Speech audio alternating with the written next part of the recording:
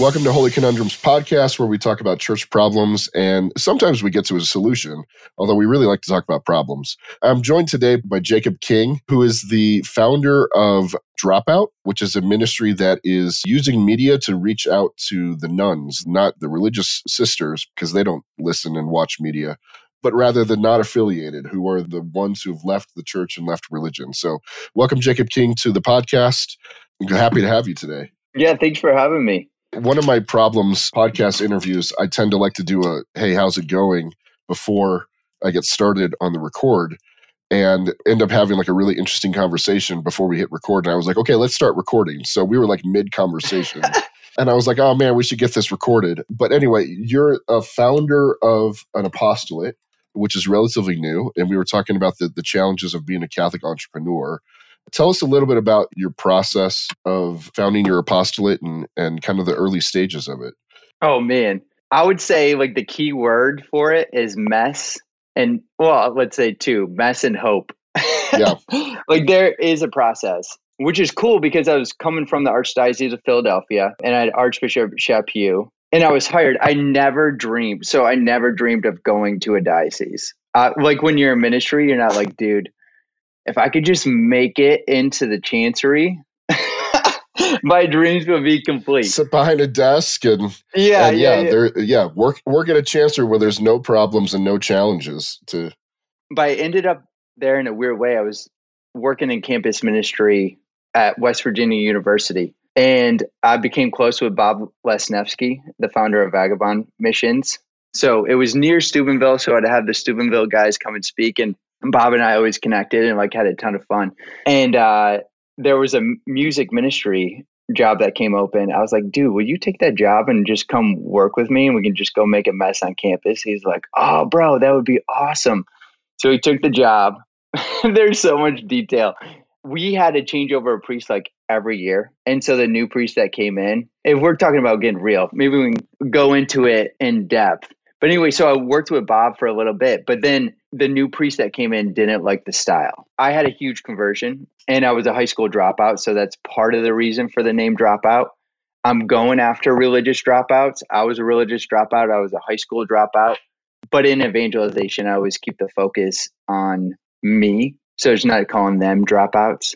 I'm the dropout. But I had this big conversion. So I just always had this heart like, I want to go after the lost. I want to get new people in here. And coming into the Catholic world, like I kind of thought that most people would have the same desire. But then you realize like the Catholic Church isn't very good as a general whole of getting new people into our faith. Like Judaism, this is what I was shocked. In Sherry Weddell's Forming Intentional Disciples, Orthodox Judaism is doing a better job at bringing new people into our faith. And they don't even believe in evangelization. Like Judaism is more of like a family, a heritage thing. They'll welcome you in. But from my understanding, they're not going out preaching the good news of the Torah. You know, like that's more their God's chosen. They're more God's chosen people. So anyways, always causing a mess. And I try to be humble and have mentors like, hey, what am I doing wrong? Because I'm not far from perfect. But so long story short, when Bob was there, a job came open at the Archdiocese of Philadelphia, and somebody that I was doing ministry with sent it to me like, hey, you should apply for this.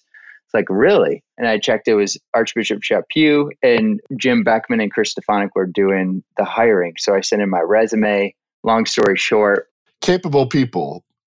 Too. Yeah. I mean, Chris Stefanik and Jim Beckman, very capable people. And I say that because there was a turnover, without getting too much into, I don't want to incriminate you, but there was a turnover in leadership and everything that you guys were doing. They decided to go a new direction. And that's about as charitable as I can state it.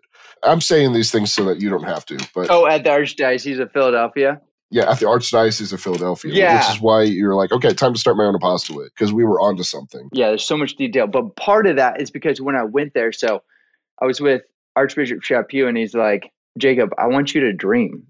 I want you to take this job, and I want you to dream. What we're doing in the church isn't working. And I was like, wow, that's a big responsibility. But just going around Philadelphia and looking at the churches, there was hardly any young adult or youth in the parishes. I feel like for decades we've been saying the youth are leaving, the youth are leaving. At some point we have to admit, like, they have left. Elvis has left the building. Like, they're gone. And so part of my conversion was a real big experience with media. When I was a high school dropout, 2 evangelicals kind of discipled me, made me curious. And one of them took me to see The Passion of Christ. And it just really opened my heart in a new way. And it was such a conversion tool. Obviously, the relationships were so important too, but media played a huge part in that. So that's why at the Archdiocese, we created Anthem, renamed our office Anthem, and we had this apostolate and we did media. And there was a lot of people that loved it and loved the new approach. Obviously, we focused on relationships too. But like you said, with the turnover in leadership, what you know about in ministry, if we're going to be real, like, it's not so much corruption. It's some people want to hold on to the past. They want to hold on to what they know worked decades ago, and it's safe to them. And so what happened is, like, after you have like a fearless leader leave, there's a huge tendency to go back to what we're doing before. And it makes the people there feel safer and more secure in what they're doing. And so I just saw the writing on the wall, and my heart has always been to go after the lost, because I was there. I was in their shoes. And so that's where I was like, I've always wanted to do this. Now is the perfect time. And I launched my ministry called Dropout, where we use media to try to like do pre-evangelization to spark curiosity. Because I tried in the past, like programs like Alpha, and I never set out to create my own media. But what I found with the people I was bringing in, not saying that Alpha doesn't work, obviously it works for a large portion of people, but for the people, a lot of people that I was bringing in that were kind of similar to me, Alpha was not working. And then I would just like have to improvise and start going through like what I would do. And they're like, I like this. This is cool. You should put this together. And so that just happened so many times that I just like, all right, let's do it. And so that's why I formed Dropout. It's to really do the heavy lifting for the people on the ground, for those who want to evangelize their friends or talk about the faith with them, but don't really have the answers. So I really wanted to provide that service. I want to get into talking about the nuns, the not affiliated, those who are leaving the church. But before we go that direction, like there's a reality to starting your own apostolate that, I mean, it's scary. You're going out on a limb. There's like this tension in terms of the calling and where you know your gifts are and where you know your passion is. And I feel like being in the same place, having started my own apostolate and getting off the ground and being in a startup phase, there's a reality that I know what I want to be doing, and I know what I'm called to do, and I know what I'm good at, and I know what the church needs versus like what people are actually paying for. It's like, no, I don't want to be a DRE in a parish. Like, I don't want to run your programs that aren't working, but that's what you're paying for. It's like, okay, do I go out on a limb and take the risk and not feed my family? That's a very real reality versus like, I'll put it this way. I know a ton of gifted people who have either become disillusioned in the church because they know what needs to be done and where their gifts are, but they don't have the support to do it. And so they end up sitting on the sidelines, leaving ministry altogether, just saying, I'm just going to focus on being a solid Catholic, which is a great thing in and of itself. But I can't help but lament like what we've lost in the church. I'll tell you this story real quick. I recently was at a national youth ministry meeting because I work in youth ministry. And, you know, I'm 16 years in youth ministry. It used to be that all of my classmates, like I could go to a gathering of whoever, and it was like a class reunion because I knew a ton of people there. For the first time walking into a national leaders meeting, like I was like, I don't know anybody here. Like all my classmates who were working in ministry are gone. They've left because they can't support their families. They became disillusioned with leadership. They couldn't get the support. They got stabbed in the back. Whatever the case may be, you work for the church long enough, you'll get hurt. I don't even know where there's a question in here, but there's all kinds of realities to starting your own apostolate. Yeah, I think if we want to be, obviously there's a business side. And I had really good experience because once again, I was at the Archdiocese and Shep Hugh gave me the resources, work with Glass Canvas, and you went through the mentoring process with Jim Beckman. I got to go through it. So just had a lot of good resources on that. I remember Jim Beckman in the training saying, you know, you can tell when the Holy Spirit takes him over. He had a set plan. He's like, let's start talking about that. Like he's the original godfather of ministry. So you can just tell when the Spirit kind of possesses him in a good way. But he was saying, he mentioned that he wouldn't hire somebody for a big position unless he can pinpoint in their life where they've been broken at least once in ministry. And I thought that was so wise, because I feel like you set out and we have all these plans and we get zealous and then we experience the reality of the church. And then it's a time to grow, or sometimes it's like, I can't handle this. And not everybody's called to ministry. Sometimes maybe the Lord is saying to step away, but sometimes it's discouragement. Like, what do you do in that? And I've had a couple times where I've been really broke, but I was able to heal from it. And all I can pinpoint it, I'm obsessed with the Gospel of John. It's like my favorite book in the Bible. Obviously, a lot of people listen to it are too. What I loved about John and what made him so mystical to me is that he was the only one out of the apostles to actually see with his own eyes the crucifixion.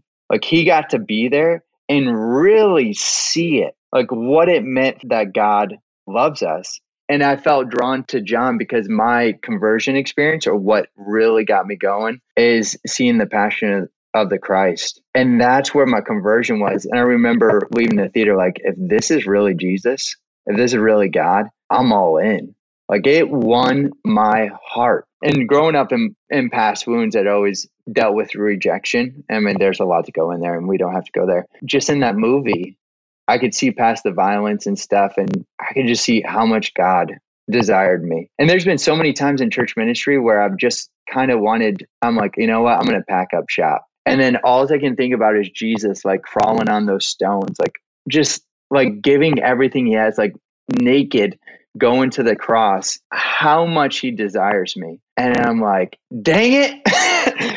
Why did you have to do such a dramatic act? I could go be a businessman, go get my MBA, be a lawyer, be way more wealthy, but it just continues to win my heart. And I feel like John in that moment, that like, I'm not in church ministry because I love the church. Love the church. It's the ship that like you can just latch onto and know you're always going to be a part of the truth. But I'm not in it because of the church. It's kind of like the church is where I can just get the closest to Jesus. I'm in it because I love the Lord. I want to love him back. And so that's what's kind of got me through my brokenness in ministry, is just seeing it as, Lord, I want to love you. I want to do what's best. If you want me in this, I'm in. If you want me to do something else, I'll do it. And that's always a tough discernment, and you never really know. And then you just got to go. You got to, have good mentors and look into your heart. But that's what got past the experience I had at the Archdiocese and into Dropout and getting fired up about it, is kind of that experience. I wish in the church there was more of an attitude of, like, you find a talented person who's on fire and zealous, and then there's more of an attitude of, rather than, hey, you seem like a talented person, I need to try to take you and your gifts and your talent fit square into a circle peg. Like, I wish there was more of building around people's gifts. Like, it's like, okay, this person is clearly gifted by the Lord. How can we build around their giftedness? What is it that they're passionate about? How can we put resources at their disposal so that whatever God-given mission they're being given is fruitful? You mentioned, and I want to get into dropouts, but you made mention that you're not in the church because of the church. And I remember something, and I don't know if this is necessarily what you mean, but something my spiritual director said, who's a little bit disillusioned by the church as well, or at least understands that. She said, I swear, if somebody comes into the church these days, into the Catholic Church, it's purely by accident. It's not because what we're doing to reach out to them is really effective. She's like, it's actually quite the opposite. It's like, in spite of our total ineptness, somehow they found their way to Christ in the church, which struck me because I was like, yeah, no, that seems pretty accurate. Like, tell us about those who are not affiliated, whether they've either left the church or never been raised in the church. I mean, there's a lot of people that can fall into that category, but what should we know about them? What are they looking for? Oh man, there's a lot of them. They're so diverse. Like, one thing looking at the stats, the unaffiliated, it says like 71% of them that have left the faith, that are like Catholic dropouts, just kind of drifted away. 1/3 of them, they just said they haven't found the right religion. Like, we always see them through these like agnostic, atheist, hate the church.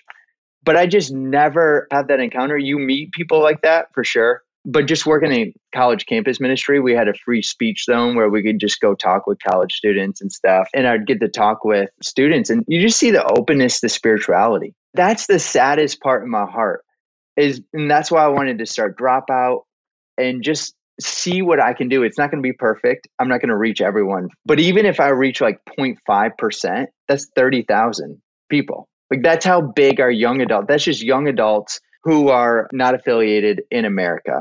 Like just 0.5% is 30,000. They're open. They're curious, a lot of them. So I think the first thing is we just get so scared of the culture. That's what I've noticed. Like, I think that's why I get in trouble a lot when I come into the positions. I'm like, let's go, because I'm coming from that background. But I feel like there's this fear.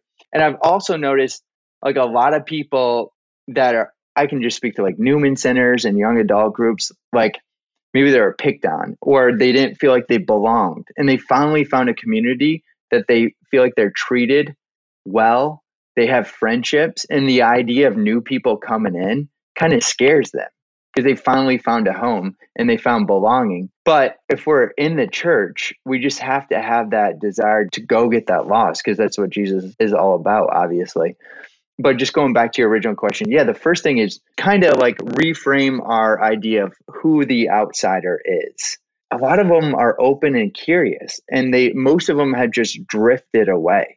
And I think that's a huge eye-opening experience for people when they really get involved in evangelizing the unaffiliated. The second thing is to realize they're not in our pews. And most of them, if not all of them, are not going to step foot in our churches. And so what are we doing? Like if we're saying, yeah, we want to have new people come to our masses, or there's even like Life Teen masses and stuff like that. Like most of them are not going to come into our pews. And also a realization, like the mass isn't meant to be evangelistic. It's like for those people who are already in the covenant. Like in the early church, you couldn't even go to mass until you were fully initiated. So we have to think outside the box. How are we going to do something different? How are we going to operate outside the walls of our parish to engage these people in conversation? Seldom do you see Catholic parishes and even Catholic chanceries that are really in a mission mindset. That I see in some cases, those that people flock to, they tend to have a monastic mindset. I mean, they're like, let's make everything beautiful and let's be really prayerful. And people are attracted to that. But it's a magnet. It's not actually evangelizing. Yeah. It's just attracting Catholics who are disillusioned by their own parish experience or whatever. And then your typical parish is just trying to think of, how do I minister to the people we already have? That's overwhelming in and of itself. And you don't get very many that think about how we're going to draw people in and what's their first experience going to be. Because you're right, it's not going to be mass. And I don't see very many entry points in your typical Catholic community for new people.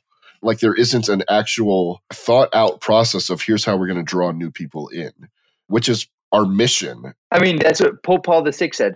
The church exists to evangelize. It's the very why. Like discovering your why is all the rage now with Simon Sinek and all these different businesses like Patrick Lencioni. So if we're going to say like, what is the why of the church? It is to evangelize. It's to go out and to preach the gospel and to bring that life to all the nations. But it is difficult. So I understand the holy conundrum of reaching nuns. Shameless plug for you. It's tough. Yeah, thanks for dropping that in. Yeah, it's tough. And I don't blame people for being scared or be like, where do I start? But it doesn't mean that we shouldn't be doing it. We should be zealous for this mission. And that's why I think Pope Paul VI and John Paul II called for the new evangelization. We need new methods. We need new expressions. And going back to your statement on beauty, I get it. Like they're like, beauty will save the world. And so we want to make beautiful churches and art. And that stuff's cool. But you got to realize they go to beautiful museums.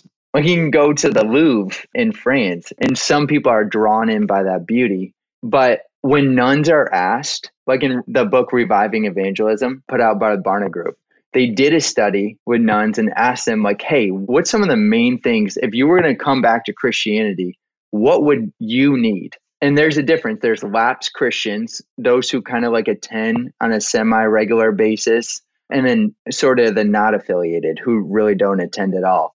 Lapsed Christians, they're really looking for a spiritual experience. They just haven't encountered God.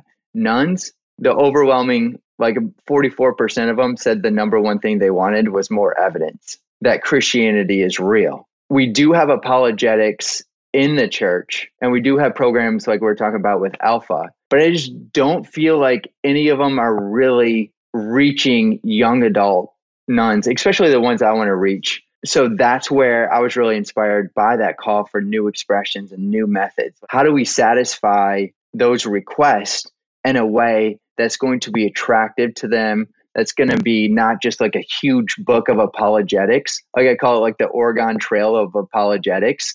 Like many start it, few finish it. It's just we make the process so long.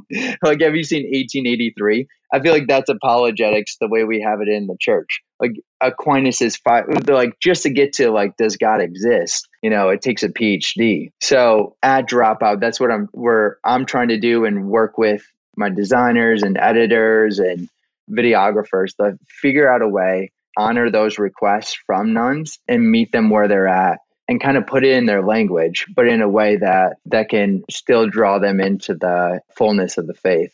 I'll tell you this, the mindset of the beauty will save the world drives me up a wall because I'm like, man, if that were true, why are all the churches in Europe empty?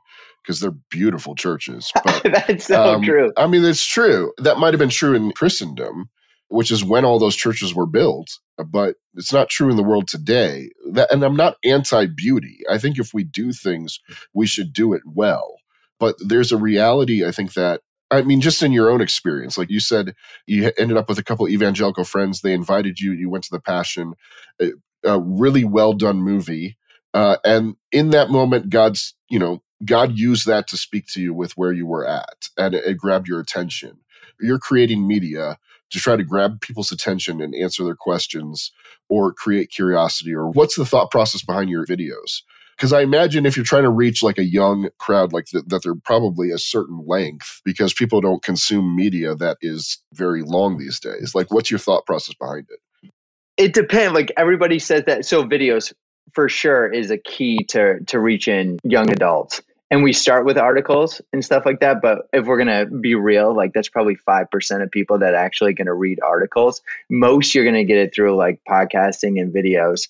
But I would say this idea that they don't have an attention span for long form stuff is not necessarily true. If you look at it, like I feel like I'm really good at reaching people, and we're all good at reaching people who have similar interests. Sometimes we draw the opposite, but then we also can relate to people who have similar interests and hobbies and backgrounds. And I love the Joe Rogan podcast. That's sort of the type of listener or type of person I'm going after, like a young adult who listens to Joe Rogan podcast. I mean, he gets 190 million downloads a month on his podcast, and tons of them are Catholic dropouts. His podcasts are like 3 hours. He puts out like 2 or 3 a week, and they're talking about deep issues. I mean, they have Richard Dawkins on there, Brian Cox, one of my favorite scientists. He was like an 80s boy band guy and went back and got his PhD, and I forget his exact PhD, but he's an amazing scientist. But they'll talk about these questions like, does the soul exist? Does God exist? What's the meaning behind the universe? So that he really gets in depth,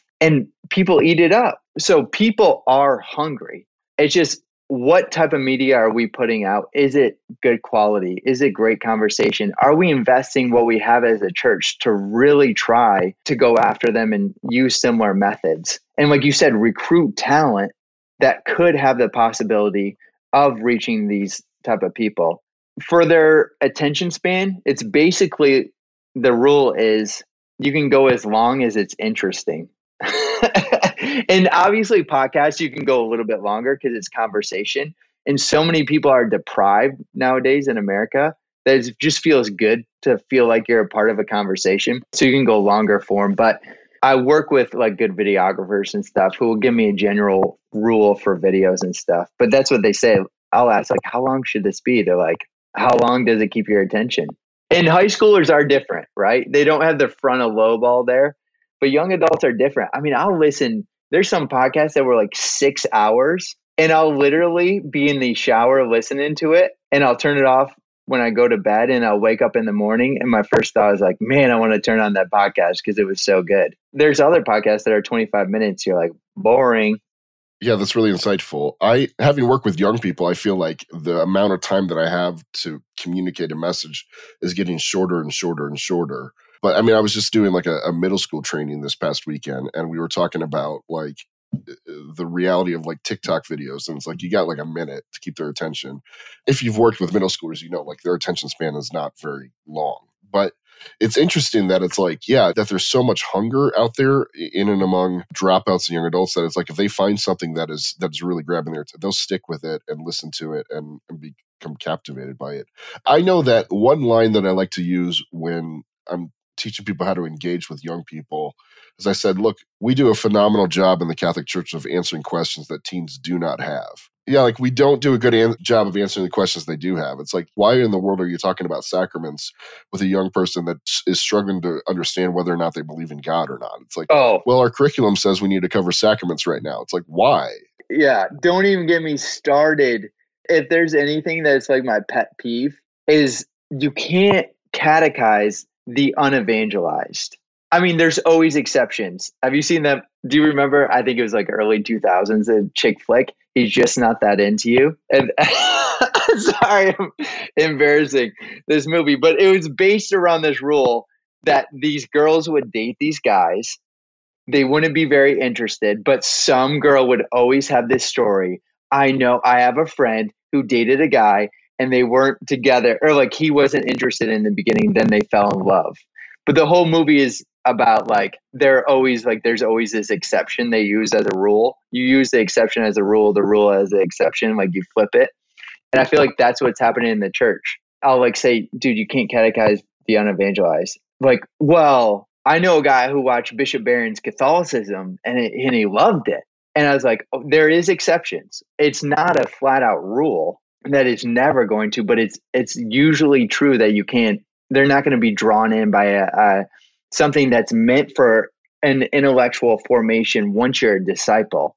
Even just the person who watched the Catholicism series, it's like, how did they accidentally end up like, unless they've been evangelized, they probably don't have a curiosity to say, hey, this Catholicism series I hear is really good. Like, I'm going to listen and watch it. Like, there's a step in the process of them hit and play on that catechetical series that is evangelical in nature. Like, unless they just accidentally come across it and are like, oh, what's this? Those are the exceptions to the rule. But most people are going to need the basic evangelization message and need it delivered in such a way that it's consumable before they get to a point where they get curious enough to start asking questions about the intricacies of a faith.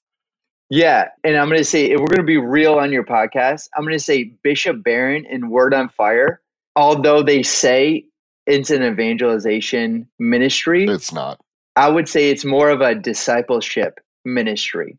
And I love Bishop Barron. Like, I consume him like his content all the time. I loved when he was sitting in the library talking about things. That was super cool. And I'd be in campus ministry and where I saw, because I would bring in these people who are not evangelized. And like in the church, we don't have much. So I would throw on a Bishop Barron. And I'd watch and dudes were passed out in the back. Like they're like, oh, it's Jake's boyfriend on again. And yeah. But it didn't work. But what it did work, what I saw when I went into campus ministry, there was a lot of, especially guys who weren't very intellectually formed in the faith. And they would do like silly songs. And, you know, there's like silliness, which drove me crazy about the faith. You have to be like, sing, I don't want to be a sheep, baba. Like, get me out of here. So I'd introduce them to Bishop Barron and it would really help them form them intellectually in the faith. And it really helps on that aspect. That's what I would say. That's where he thrives. Wait, real quick. You were in college campus ministry and they were singing songs about sheep? Oh my gosh, dude. On what? When I came in. What? That's like something you do with second graders, you know? Anyway, go ahead. Exactly. No, dude, it drives me crazy. Coming into ministry, I just experienced like, I feel like when you say you got to reach out to youth and campus, like people are insecure and they just try like really silly things. They kind of make a butt of themselves. Like, I'm all about humility and ripping on yourself for sure. But there's a difference between silliness and humor. Like Dave Chappelle is funny. The sheep songs are not funny. So that's another pet peeve. But going back to the Bishop Barron, that's what trying to reach nuns and those who have left the faith, like who are unevangelized, we have to come up with these expressions. We can't use, I wish we could use the catechism. The richness of our faith is right there. But that is divine revealed truth that you can't really assent to and believe without the gift of the Holy Spirit. Well, these people don't have the Holy Spirit within their heart. So we have to figure out a way to reach them outside of the catechism, outside of the Mass. Once again, we all know a person who's went to Mass and had a conversion. But as a rule, it's not meant for evangelization. But that's what's cool is we have this opportunity to like really be innovative, to really figure out new ways, new methods, new expressions that can speak to their heart. And Jesus is our model. He told stories. He laid out the truth, but he used the art of storytelling. And so that's what we try to do is try to lay out, like right now I'm running a series called I Need Evidence, but I'm trying to lay out the evidence for Christianity that isn't evidence from a catechetical standpoint, but evidence like what we call in like theology, like fundamental theology versus dogmatic theology, like the things you can understand and know before you have the gift of faith. What I try to do is use that evidence and lay it out in stories and through personal experience. And the idea I had when I was coming up with the I Need Evidence series, because I went through this, I had to search the evidence, is almost like where Dante was with Virgil when he was going, I think he was going through the Inferno. Like he had a guide. And I almost felt like my story, my experience, I'm not going to reach everybody, but I could guide those who would be drawn to me and my experience through what I went through and kind of guide them through the process. If people want to know more and learn more about your ministry, find your videos. I'll put out a plug for this real quick. If you're a listener and you'd like to give a contribution, financial contribution to Dropout Ministries, because let's face it, young Catholic entrepreneurs need financial support. Somebody out there listening should be making a contribution. Like Jacob, where can they find you? Go to my website, wearedropout.com. And if you want to donate and help us reach the lost, to do media, it takes money. So you can just click out our donate button and be eternally grateful. But you can also find us on our Instagram page, We Are Dropout. So those are the two places we're living. And you can sign up for our just email. So we'll drop all our content in your email if you don't want to go to the Instagram account. So just go to our website. It's right on our main page. Just put in your email and we'll stay in contact. I threw out the financial thing real quick. Quick story. I was long time ago, we were doing like a parish mission type of thing. And I brought in a Catholic youth speaker who I don't remember the context, but there were like a handful of people in the pews for it. And the guy did a really good job. And I got up at the end of it just saying, hey, real quick, we're going to pass around a collection basket. And just so you know, like Catholic lay people are called into ministry. This guy's got 5 kids. He's got, I mean, like he's called into ministry. He's a gifted person and we need to support him. And there's a missionary call and we need to support people like this so that they, and pass around the basket to like whatever, 25 people that were in the pews. And just making that appeal of like the reality of what it is to be somebody who's going out on a limb and kind of supporting their family on serving the Lord, he like more than tripled what he expected to get. Like he had asked us for a certain amount of money. We said, hey, can we do a collection instead? And he ended up with triple the amount of what he had asked for to do the gig. So just making the pitch and talking about the reality of like, hey, those of us who are lay people in the church, we got into this because we felt called and we're trusting that the Lord will provide. And hey, you are the people that are going to make it happen in terms of us being able to provide. Totally. And there's so many good things to give to, and people are so generous. And I would say, like, if you find my ministry, if you have a kid or you have like a grandkid or a nephew or a niece or whatever, and they're outside the church, they've dropped out or they're struggling with the faith, and you think my ministry could maybe be helpful towards them, dude, I would love to have you as a donor. But there's so many good ministries. But yeah, I would say that's what my ministry is geared towards. Let's get those who have dropped out. Let's get them back. That's my experience. I dropped out and you're here and we're in ministry ultimately because it's everything that we need. Like he's the answer to every longing of our heart, but he also is the truth. And the evidence is on our side. Thank you for joining me on the podcast, Holy Conundrums. And again, your website is we'll say it again, wearedropout.com. Yeah, wearedropout.com. And on Instagram, We Are Dropout. Thanks. All right. Thank you all for listening. Until next time.